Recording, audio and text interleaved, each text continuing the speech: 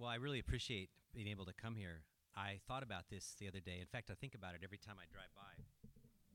1986. How many of you were here in 1986? Okay. 80. 19. Dean, not 18. 1986. Okay. All right. All right. All right. I was here. I went to college in Salem at what was known as Western Baptist back in the day, and I was in a singing group that traveled around. In the fall of 1986, our bus pulled up in Hillsboro. Never heard of it, never been there before. We showed up and sang at a Sunday morning here at First Baptist Church, and I remember it. It was just fun to come in and do that. I also want to say, Fred, I know you've retired, but you should go to the bank and just play at lunchtime. You would.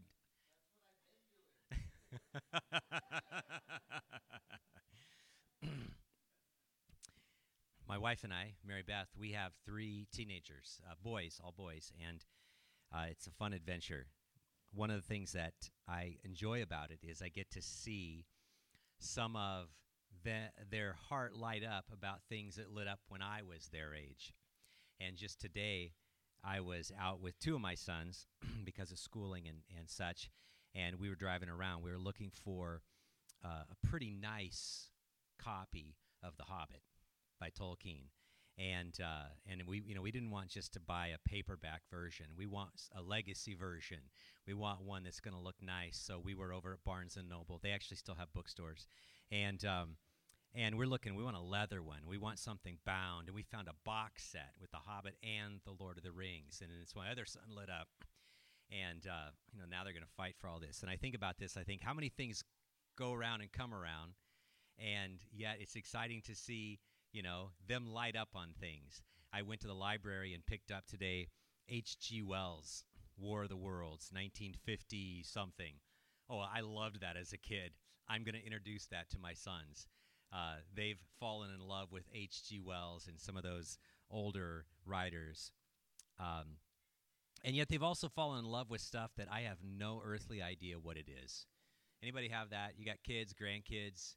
It's like my son came home years plus ago and said, "Dad, I want to get a fidget spinner." I'm like, I don't know what that is. I had to look that up on the web. And I saw it. I said, okay, this is Dad. What does it do? Well, it spins. I'm like, okay, is there anything more to it?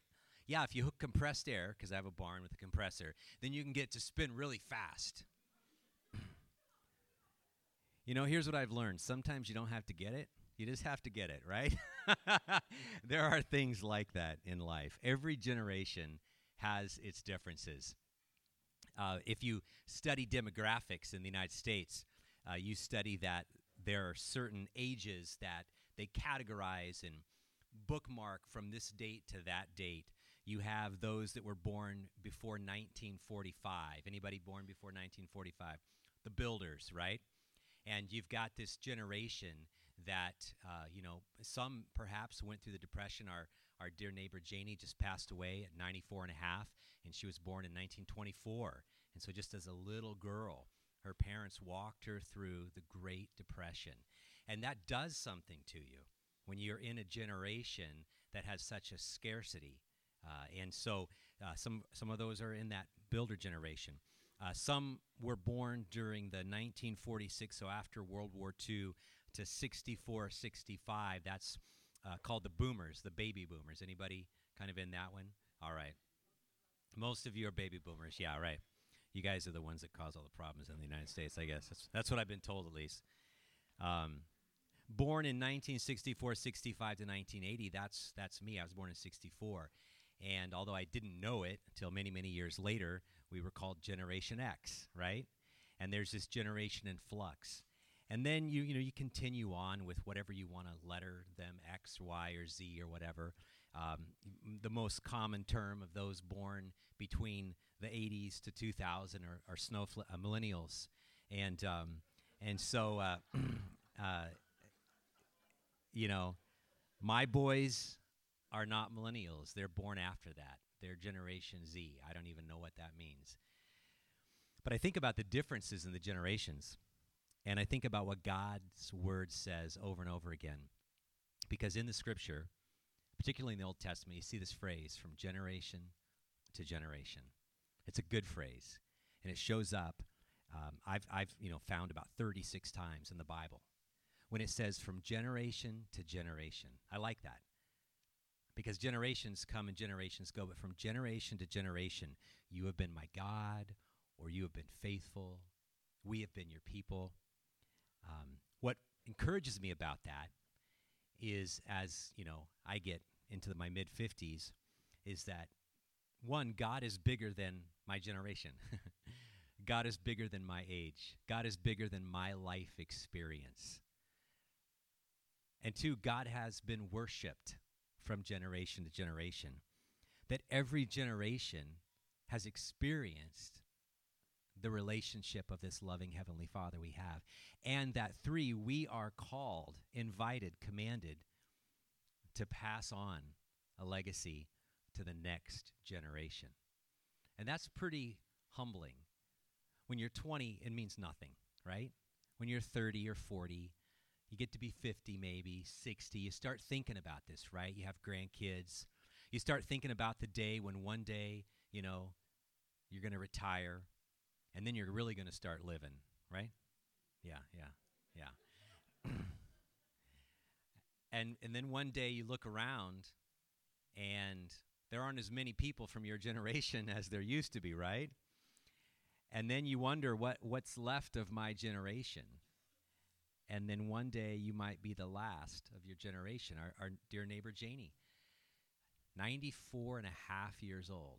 I say that's a long life. And she loved Jesus, and she was a quiet, sweet neighbor. We knew for the last 10 years of her life living out there in the country on Mentor Bridge. And, just one of those thoughts of her generation is passing. And then the next generation will pass. And one day my generation will pass. And my son's generation will pass. And that is how it works. It's how it's always worked. And yet from generation to generation, God is here. Even though we come and go, he stays the same and constant. One of the problems, though, when we think about our generation is we're born in our generation, right? We identify with that because of ages and dates and events. We remember certain things. My boys don't remember any of these things, but I remember when, some of you remember when Kennedy was assassinated. I was born the next year. Some of you remember when, Castro invaded Cuba.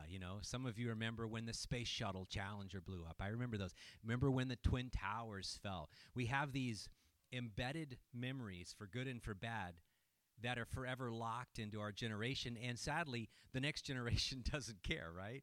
Because they weren't here and they didn't feel that emotional rush or that anxiety that happened when we lost someone, something precious to us. And so we're grouped in generations. We go to school with people of our generation, right? How many of you went to, here in Hillsboro, the old Hill High? Anybody? Okay, excellent. All right. Which doesn't exist anymore. It's a different place now, right? Did anybody go to the newer, yet actually really still old, Hill High, right? Okay, all right. And we do that. I just a month ago flew down to my hometown of Petaluma, California, and was part of a funeral, got to preach at a guy who discipled me or started me on the journey of coming to Christ and hired me. I was a mechanic, pumped gas for him for many years, a guy named Dave Law, and he had passed away. And that was 40 years ago that I came to Christ, and he was a key moment in that. But I looked around at all my generation, all my peers, and they are really old. And I'm not. Think about it. You like music with people of your generation, the music of your generation, right? You like that music. You watch old movies or movies that were, about your age, when you were young, and all of a sudden you light up because of the music. You go to places and all of a sudden they play a song and your heart jumps because that was in your teens or 20s, right? And we love that kind of music, the music of our generation. Unless you're really wealthy on your sixth wife, you marry people in your own generation, right? Yeah? We look around and we're all getting older together, Don't look, please. All right? Don't point. Usually you have kids with people of your own generation. And those kids grow up and they hang out and they develop friendships. Maybe some of them even marry. And you retire with people of your generation. And then one day you die. And that's just how it works with people of your generation. And the only way to leave a legacy, the only way to live, to invest your life beyond your generation, is to do exactly that. Is to step out of your generation, to intentionally and relationally invest in someone who's not in your generation, who you might look at and say is a little young and a little immature and quite a handful, right? Someone who you'd look at and say, but that's not who I would normally spend time with. I don't normally feel comfortable with that person because of fill in the blank, the clothes they wear, the length of their hair, the things they have on their skin, the music they listen to, the cars they drive, the whatever, right? And it's a challenge for us. And in Psalm 71, which is printed on the back of your notes there, the song, the hymn there, there's a challenge that David throws out to you and to me. And I'm only going to want to read a couple of the verses there. I have the NIV, God's version. And, I grew up on it. Actually, I grew up on King James, but hard-pressed to find one of those anymore. King David is fearing for his life. He did that a lot. He got in trouble, yeah. And he was afraid that his life would be cut short and that the next generation would not be the better because he had lived a full life. Psalm 71, verses 1 and 2. It's kind of an overview. It says, "In you, O Lord, I have taken refuge. Let me never be put to shame. Rescue me and deliver me in your righteousness. Turn your ear to me and save me." So in December, for me, it'll be 40 years since I became a follower of Jesus. I grew up in a home in Indiana early on, the first 10 years, with grandparents that were really faithful at church. And so I tell people, the only drug problem I ever had was that they drugged me to church, And I wasn't necessarily happy about it because as a little 5-year-old boy, you have to take a bath and you have to get dressed up in a coat and tie. I got pictures of me in a coat and tie as a little 5-year-old boy. But I sat there and I endured it. But I heard songs and I heard messages and I went to children's church and I got exposed to God. I got exposed to a God who was there. And as a child then, David writes about this. He says in verse 6, "From birth I have relied on you." He's thinking about the whole generations of his life. "From birth I've relied on you. You brought me forth from my mother's womb. I will ever praise you." In my early life, some of you know this, you grew up in church or you grew up exposed to people, in church. And so you understood what it was like to have godly influences all around you. In fact, I would say in your generation and even mine, we had a culture all around us that spoke into any and every young people, whether or not you went to church. We had support systems in our cultures that lined up more so with what we would say is the Christian biblical ethic in the culture. And whatever that was, whether it was scouts, whether that was school, whatever that might have been by way of groups, we kind of all walked in the same direction. And David says, "From birth I've relied on you." Then in verse 17 he says, "Since my youth." Now he's talking a little bit older, like the young folks that are serving us and doing a great job doing that. So he gives an overview of his life. Then he talks about his childhood. He says, "From my youth, O God, you have taught me. And to this day I declare your marvelous deeds." I actually came to Christ when I was 15 years old. And I went kicking and screaming. I was the kind of kid that was fine. I was born in America. I'm close enough, that kind of thing. I just remember this. I remember somebody sitting with me in the early fall of 1979 in 9th grade. And he looked at me at Petaluma High School and said, "So, are you a Christian?" And I started to sweat because I didn't know what that meant. But I knew my answer. Of course I'm a Christian. I'm born in America, right? I drove a Chevy. I mean, come on. No, not yet. And then, that somewhat satisfied him until he asked me the next question. What kind of Christian are you? I didn't even know there were kinds. I don't even know what he meant. Protestant, Catholic, Baptist. I don't know what he meant, you know. I didn't have an answer. I just said I'm the church-going Christian, which was a lie because I didn't go to church, you know. But I just had to get out of this because I'm going to make it, right? I'm going to be fine. I'm going to be okay. Well, that was in the midst of my parents separating, and ultimately throughout the years divorcing, and a lot of brokenness in our family. And my mom started taking us to church because she had found Christ. As she was driving home one day, hopped in the car, on the radio as a preacher. For whatever reason, she didn't turn the channel. She listened to it, came home, and she said, gathered us kids, my older sister, my younger brother, and I, into her bedroom there and said, I want to tell you something. I've become a Christian. And I thought, yeah, that's kind of weird. We're all Christians, you know, right? And she goes, no, I've become a Christian. And then she started going to church and taking us to church, and I was not happy because I was messing everything up, because now it's confronting me with the reality that I deep down inside knew but didn't want to admit. We ended up going to a youth retreat that I did not want to go to, and we were pretty poor and couldn't afford it, and somebody, sponsors in the youth group, paid our way, and I was determined to have a horrible time because I was going to go home and tell her why she was wrong to send me to this youth retreat. And along the way, somebody opened up my heart, and within a month or so, I believed in Jesus. And from my youth, I could say that. Man, a heart fell in love with Jesus. Some of you came to Christ as children. Anybody in that? You came to Christ as a child. Awesome. How many of you came to Christ as a youth? Someone in that age group? Yeah. I've discovered that when we come to Christ, those moments, those experiences, those songs, those stories, those carry with us all our days, and those are the sweet times. And David writes about that. Since my youth, O God, you've taught me. And he says, to this day I declare your marvelous deeds. But if you jump down to the next verse, verse 18, he says this. He jumps to his old age. He's just given a chronology of his life. I like it. He says, even when I am old and gray, do not forsake me, O God, till I declare your power to the next generation, your might to all who are to come. In Hebrew, the words old and gray are Dean and Hess.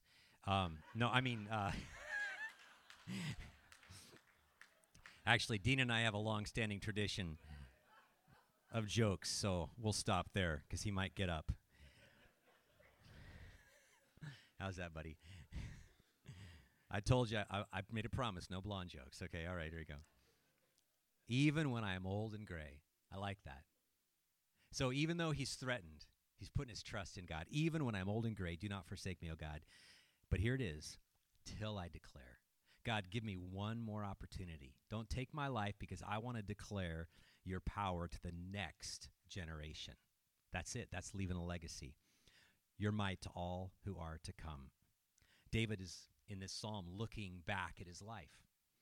And he's looking over his life, and he's making a declaration that he is going to make a choice not to just live for his generation, but to live for the next. Till I declare your power, your might, your strength to all who are to come, to the next generation. I think every generation, everyone, mine, yours, younger generation, we get too focused on our generation.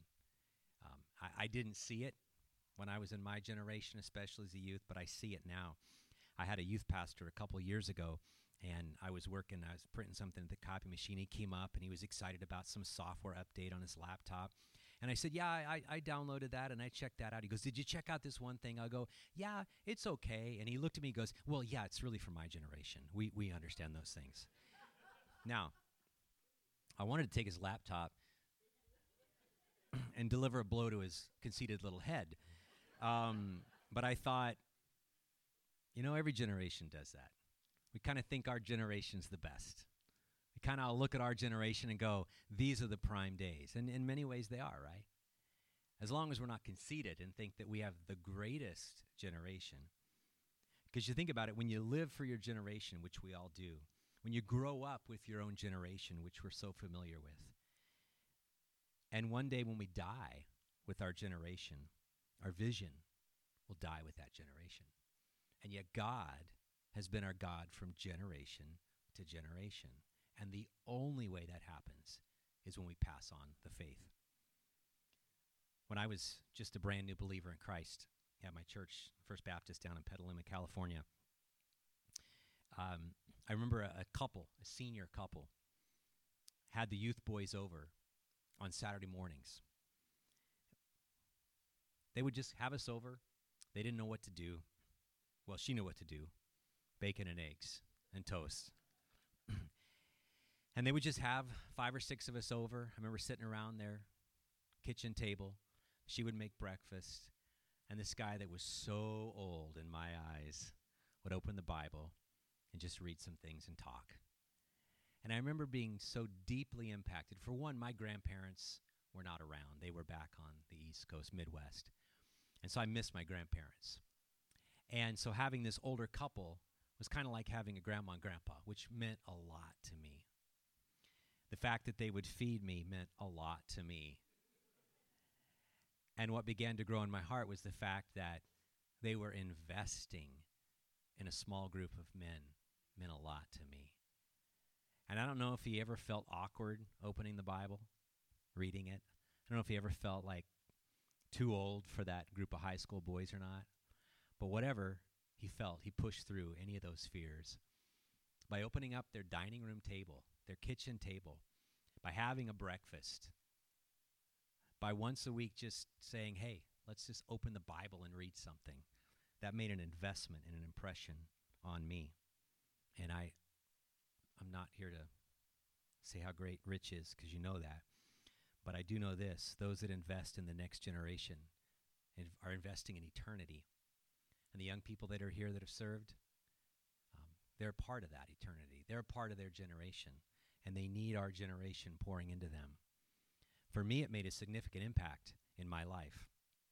And now I do that. I spend time with younger generations. I have a group of 6 high school guys that I have lunch with on Sundays after church as a pastor. So they come to my office, and we are going through a Bible study. We've been doing it the last year, and they're a mentor group that I disciple.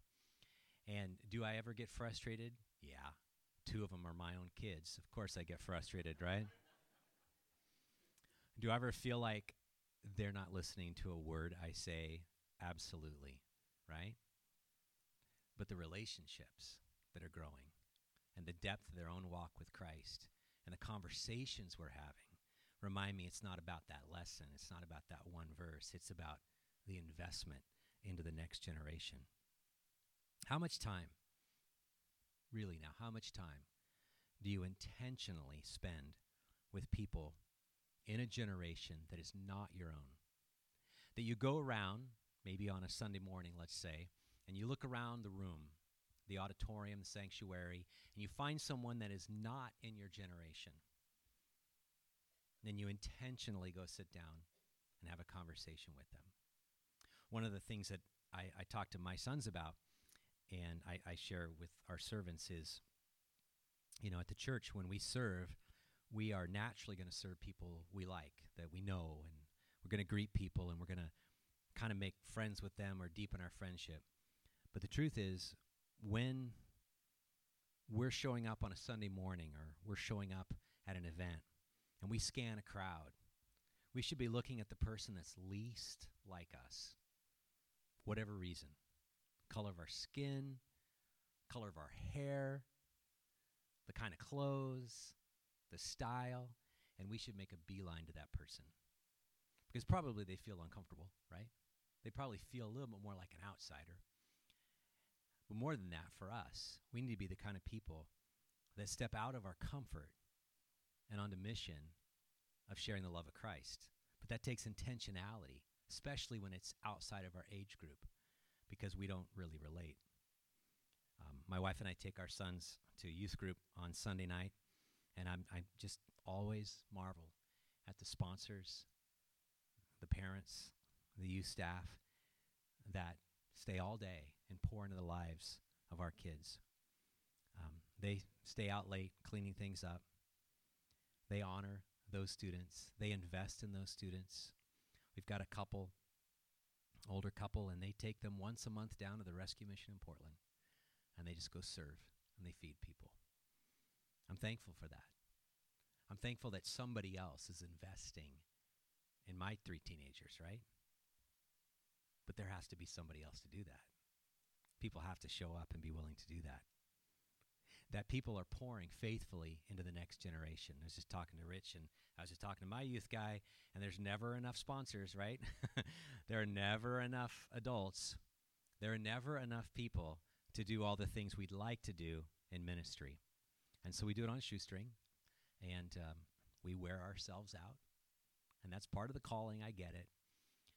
But what we would love is for people to say, hey, I'll invest. As awkward as that is, as frightening as that is, as strange as that is, to say, I want to declare God's greatness to the next generation. Don't just live for your generation.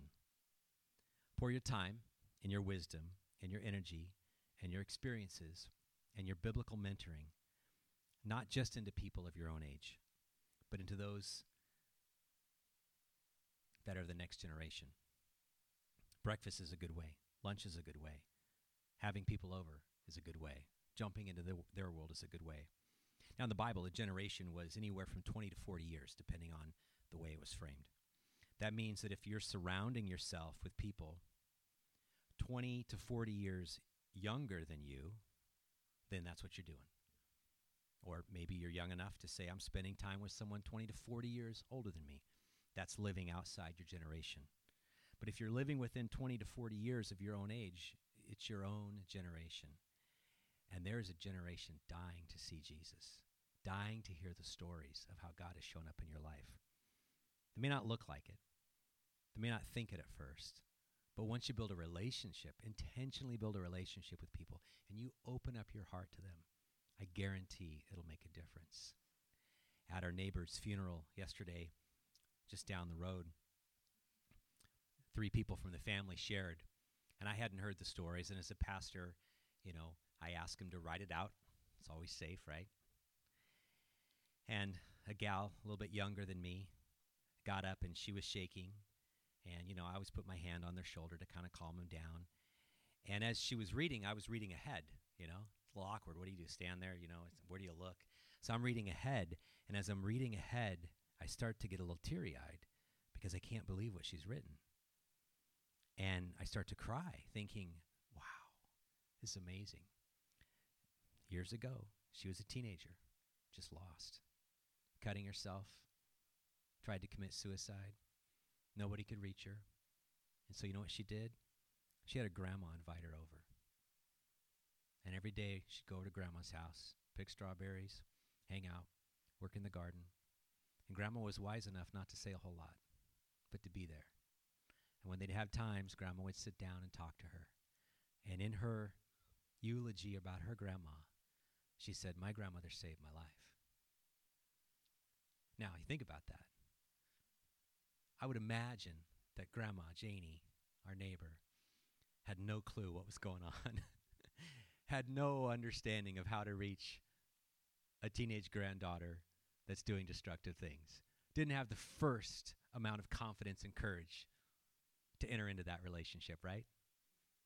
But she was grandma, and grandmas care. And so she just hung out with her.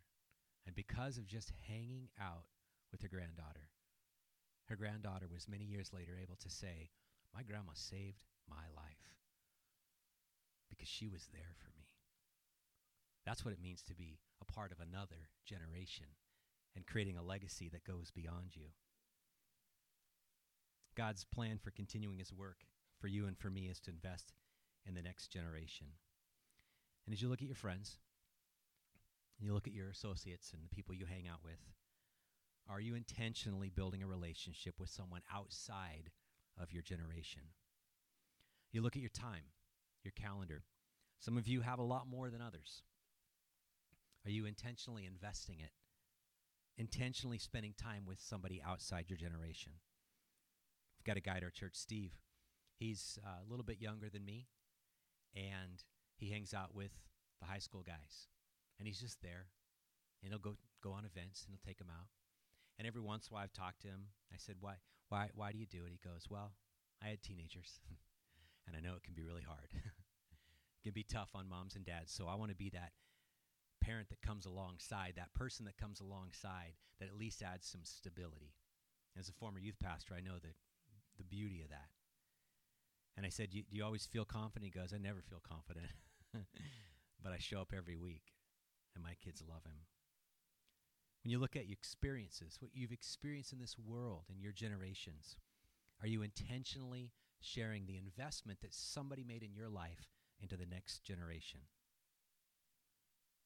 Like I said, that older couple, I don't remember their name, but breakfast meant a lot to me because they didn't become my grandma and grandpa, but they loved me like a grandma and grandpa.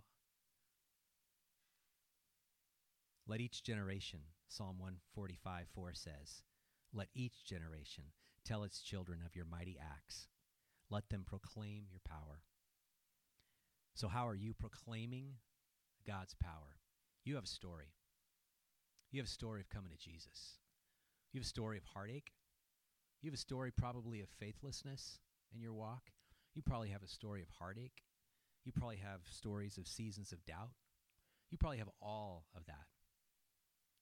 And the only way to give it away is to unpack it and set it down and one by one share with someone outside of your generation. Because the next generation needs to hear the power of God. God intends the older generation to teach the newer generation to experience him. My mom just lives down the street here at Tarkington Square, and she's a saint for watching our boys and things like that. But the last couple of years, she's really come alive in Christ. She's been a faithful believer for many years, but had never been discipled, and so she's been discipled at our church. It's kind of weird that I have a church that my mom goes to that my church is discipling my mom. That's kind of weird. It's kind of cool. But she's come alive in the last number of years, and now she's discipling ladies.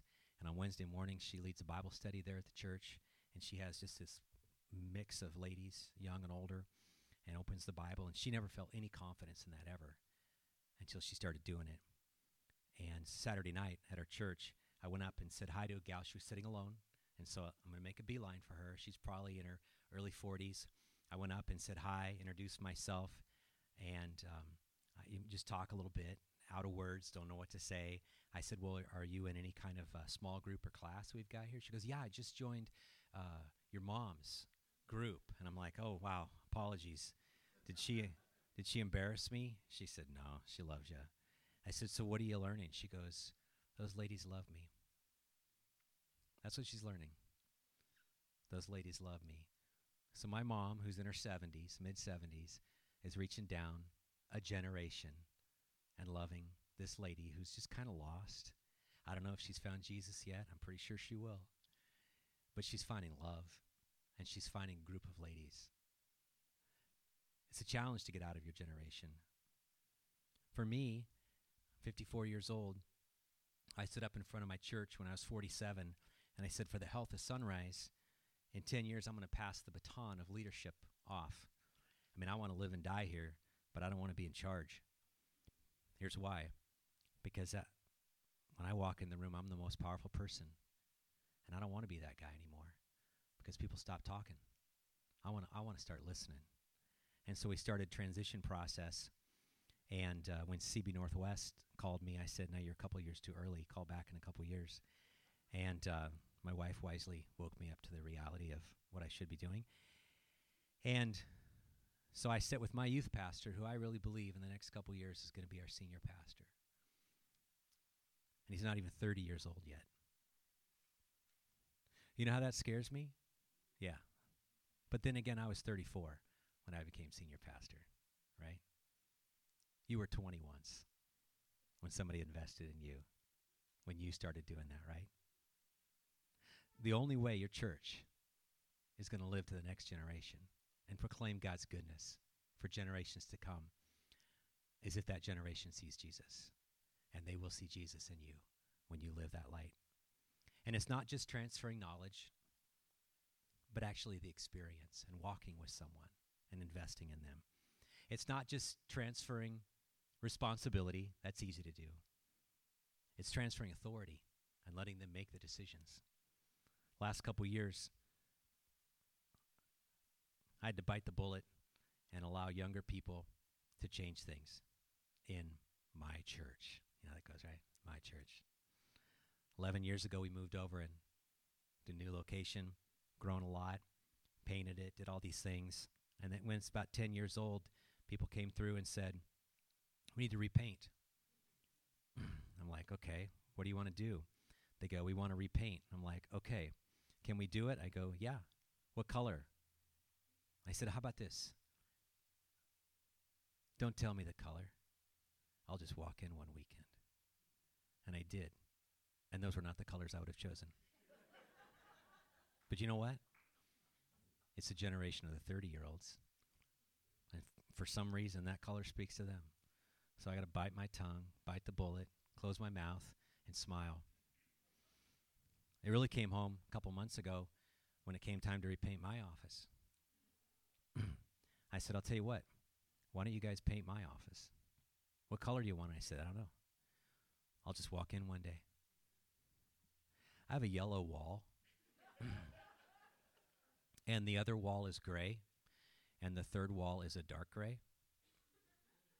It's not what I would have chosen. I wouldn't have chosen that at all. But, in a couple years, it won't be my office anymore. It speaks to the next guy. And we have to let go. And we have to give away responsibility. We have to give away authority. And they will not do it like we did it or we even like it done. But if it reaches them and the next generation for Jesus, we've got to be all about that. Because I firmly believe somebody did that for us. And if they did it for us, we should do it for them. Because one day you will pass the baton of leadership and legacy over to another generation. And they will hold it, and they will run with their life. And the baton won't be about you, won't be about what you did here. The baton won't be about your style, about your passion. The baton will be about Jesus. And as that baton of Jesus Christ is passed to the next generation, they will carry it faithfully if we faithfully invested in them. And it will look different, and the color will be different, and the sound will be different, and we probably won't like things, but that's okay. It was never about us in the first place. It was about Jesus. I'm proud of you guys. I really am excited. 1980, you planted the church that I have the privilege of pastoring. I've been there 25 years. And it's an honor for me to be here because I'm only here because of you. I'm only a pastor at Sunrise because of what you did. And so many went before that are already gone who were instrumental in that. And they're already in the grave, and I've been to a few funerals here of those folks. But they believed enough to invest in the next generation. And now generations have come to Christ at my church, at your church, because we're all the same church. It's about Jesus. So never give up and never forget that if it dies with your generation, then you haven't passed it on from generation to generation. Let's pray. Father, I want to thank you for just the ages that are here, the people that are here, what you have done in their hearts. And it's so near and dear to us, God. I pray, Father, that as we think about these words, as we think about David, that, hey, David's been long gone for thousands of years now. But the generations of faith still go on. Nothing looks like it did in David's day. Nothing at all. The clothes, the style, the music, the language, it's all gone. But you're not gone, Jesus. You're in this place in the midst of the differences in every culture and every tribe and every tongue around the world, living out the gospel, making disciples. So may we be willing to see that and leave a legacy not about us, but about you. In your name, amen.